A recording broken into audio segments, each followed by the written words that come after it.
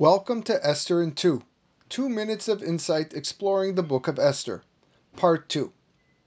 When being infamously requested to reveal herself naked at the feast of Achashverosh, Vashti refuses out of disgrace, unwilling to humiliate herself in front of others. But why not? She wasn't exactly known for her modesty. Our sages tell us that she refused as a result of developing a skin disease, known as tzarat, and a tail growing from behind her. How were these punishments justified? What did she do in her life that brought about such embarrassing looks? The reason Vashti was punished with a skin disease and asked to walk unclothed is based on the idea that God measures a person the way he measures others. Queen Vashti would bring the Jewish women, strip their clothing, and have them work on Shabbat. The connection to tzarat, skin disease, is directly connected to the fact that she made them work on Shabbat.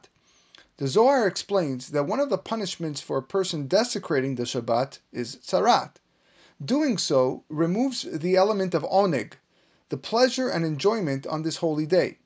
A person who brings about desecration of Shabbat has rearranged the letters of oneg, ayin, nun, gimel, to spell nega, nun, gimel, ayin, referring to the affliction of tzarat.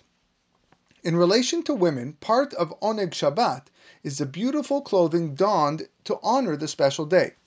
In disallowing the Jewish women to enjoy Shabbat by wearing their garments, Vashti was punished with tzarat, nega, in place of Oneg.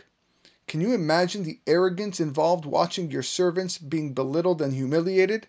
Where does this come from? Her haughtiness is a result of her being a descendant of 3 kings, Evil of Merodach, Nebuchadnezzar, and Belshazzar. She literally felt she could do anything and get away with it. The Ben Ish Chai writes that the acronym of those 3 evil kings spell the word Zanav, tail, which explains the well-known midrash that Vashti grew a tail in advance of meeting Achashverosh at his feast. Stay tuned for tomorrow's take of Esther in 2, a project of the Finding Holiness podcast.